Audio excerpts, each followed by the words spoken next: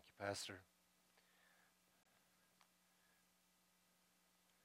We have a couple weeks left in our You Asked For It sermon series before we enter into the season of Advent. This week, the You Asked For It question, um, why did Jesus rename some of the apostles? Why did Jesus rename some of the apostles? And we're going to go to Mark's Gospel in chapter 3, verses 13 through 19 for our scripture reading this morning. Jesus went up the mountain and called to him those whom he wanted, and they came to him. And he appointed 12, whom he also named apostles, to be with him and to be sent out to proclaim the message and to have authority to cast out demons.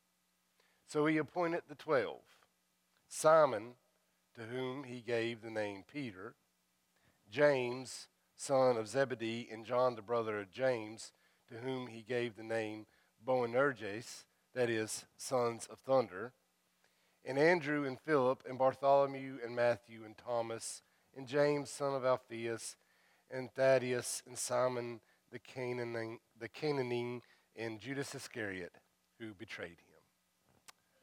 This is the word of God for us, the people of God. Thanks be to God. Would you pray with me?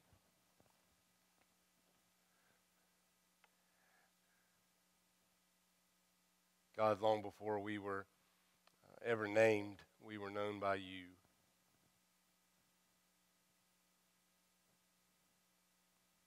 Thank you for that. Thank you for our being. Thank you for our name.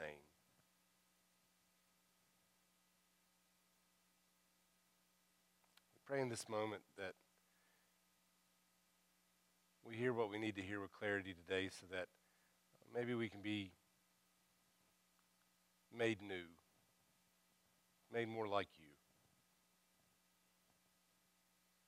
And we ask that your preacher be nothing more than just a vessel, an instrument of your grace.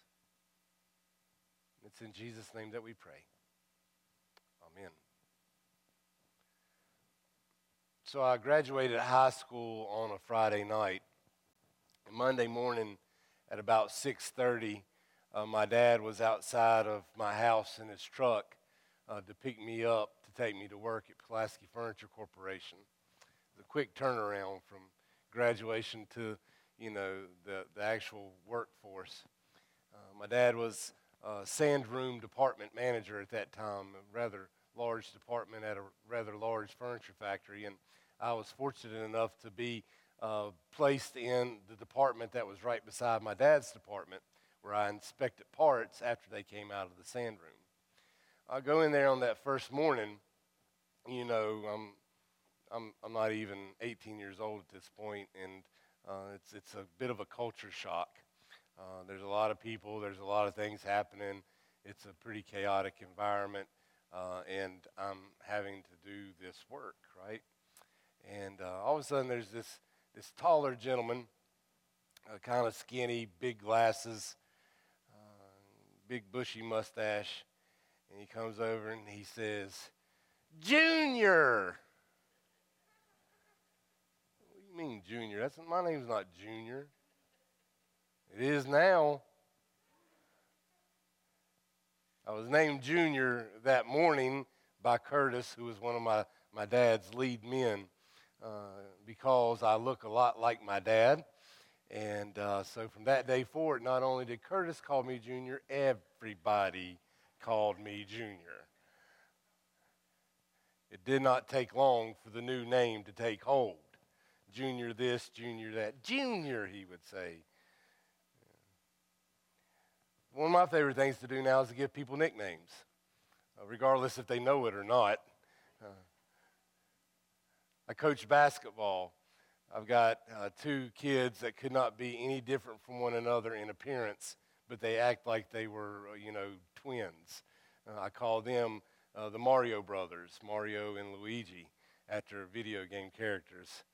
I got another kid who's always in a bad mood and complains about everything. I call him Sunshine. And I got another one that I call Pookie. just because. He makes me feel like he should be called Pookie. Junior, and Sunshine, and Pookie, these are all nicknames.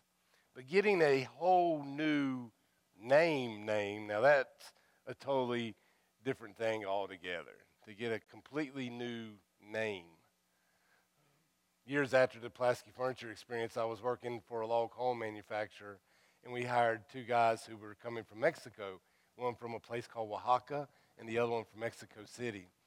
They worked directly under me, stacking logs after I inspected them, and they couldn't say Jabe. They just couldn't wrap their mind around how to say Jabe.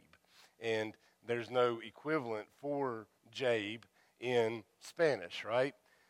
That's when I became Jose. For 5 years, I was Jose. That was my new name. A little different than Junior. For them, it was not a nickname. It was my name. Jesus does something similar with Simon. He gives him a new name. Not a nickname. It's a new name. You could say it has some nickname qualities, but all in all, it is a new name. Cephas. That is Peter.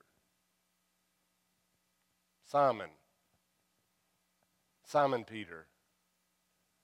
The Rock. A brand new name. Jesus, only other instance of changing a name of apostles are with James and John, the sons of thunder. In this case, this is kind of odd and unique. Jesus gives two people a new name, and the new name is one name. It's kind of like how on the video game characters, Mario and Luigi are referred to as the Super Mario Brothers. Here, same type of thing, sons of thunder. They are renamed nonetheless. And I know some of you may be thinking, well, what about Levi and Matthew? What about Didymus, Thomas? In both of these cases, Jesus does not give these apostles new names. What happens is that in our translation from one language to the other, we see that in Hebrew, Levi, and in Greek, Matthew. It's not a renaming like Jesus does with Simon, Peter, and then the sons of thunder, James and John. So the submitted question for the you asked for it is why? Why would Jesus do that? Why would Jesus give these folks a new name? Like, what's the point in giving them a new name?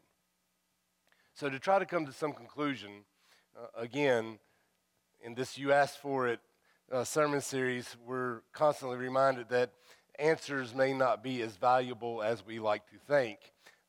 So to get to some type of conclusion, not necessarily answer, we should go back and consider some other name changes in the Scriptures.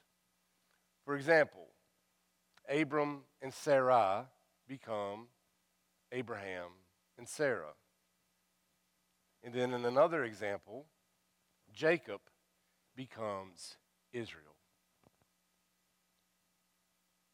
In each of these cases, those with the new name have a direct encounter with the living God.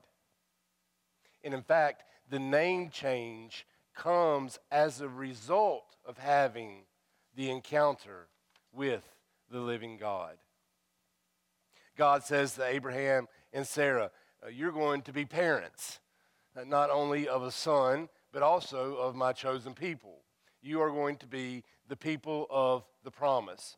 Your people are going to be my people in the promised land. But before any of that happens, God says, you need to have a new name because you can no longer be the same old you that you have always been. You're brand new now. So here's your brand new name. And a little later down the line, at a place called Bethel, God says to Jacob, hey, the promise that I made to your ancestors whose names I changed, Abraham and Sarah, I'm passing that through you now. My covenant people are your covenant people, just as they were Abraham and Sarah's people. But for you to fulfill your role in this covenant promise, you too need a new name. You need a new name because you cannot go on being the same old Jacob that you've always been. So Jacob becomes Israel, brand new. Perhaps it is the case with Simon and James and John that they have a direct encounter with the living God in the form of Jesus. And as a result of that encounter, they get a new name. A brand new name. But following that logic out, we have to ask the question, like, why is it that the others who also have a direct encounter with Jesus, why do they not get a brand new name like the other three? I can't tell you why.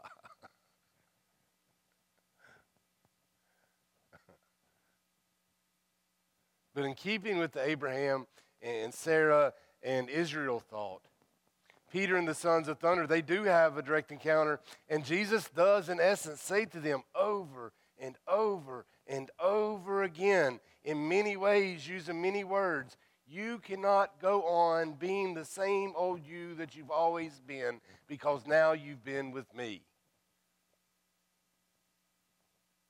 It is not possible, friends, to have a real encounter with the living God and stay the same old you that you've always been.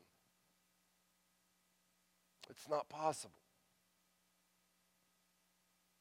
Any encounter with the living God leads to some form of transformation. Now, you might get a new name. You might not. But if you encounter the living God, you can't keep on being the same old you. It's just not possible.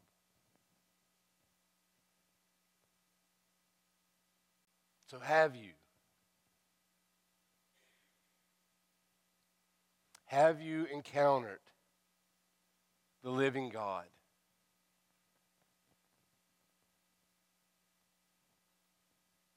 The God of Abraham, the God of Sarah,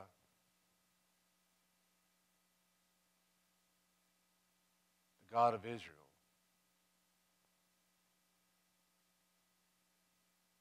Have you encountered the living God? God incarnate, the crucified and risen one, Jesus Christ. Have you encountered the living God that Pastor Katie preached about? The Holy Spirit, the advocate, the breath of life.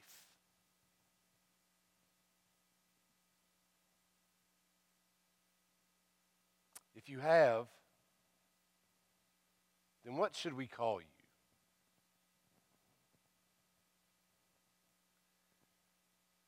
I don't think Junior or Jose would do it. I think we need to call you something else. How about beloved?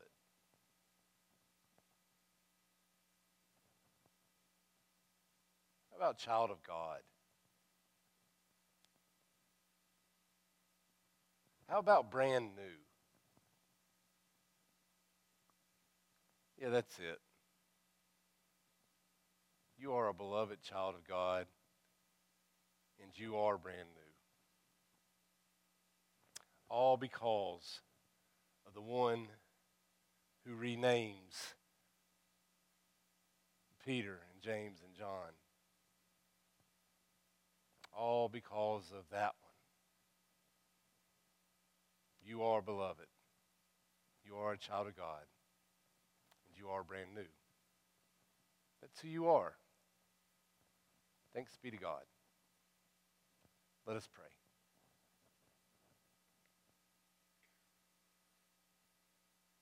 God, help us to continue to live more and more into our new identity as your beloved. as your children, as your new creation.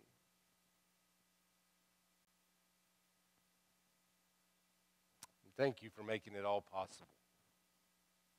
You who are Father, Son, and Holy Spirit. It's in the name of the one who renames that we pray. And all God's people say,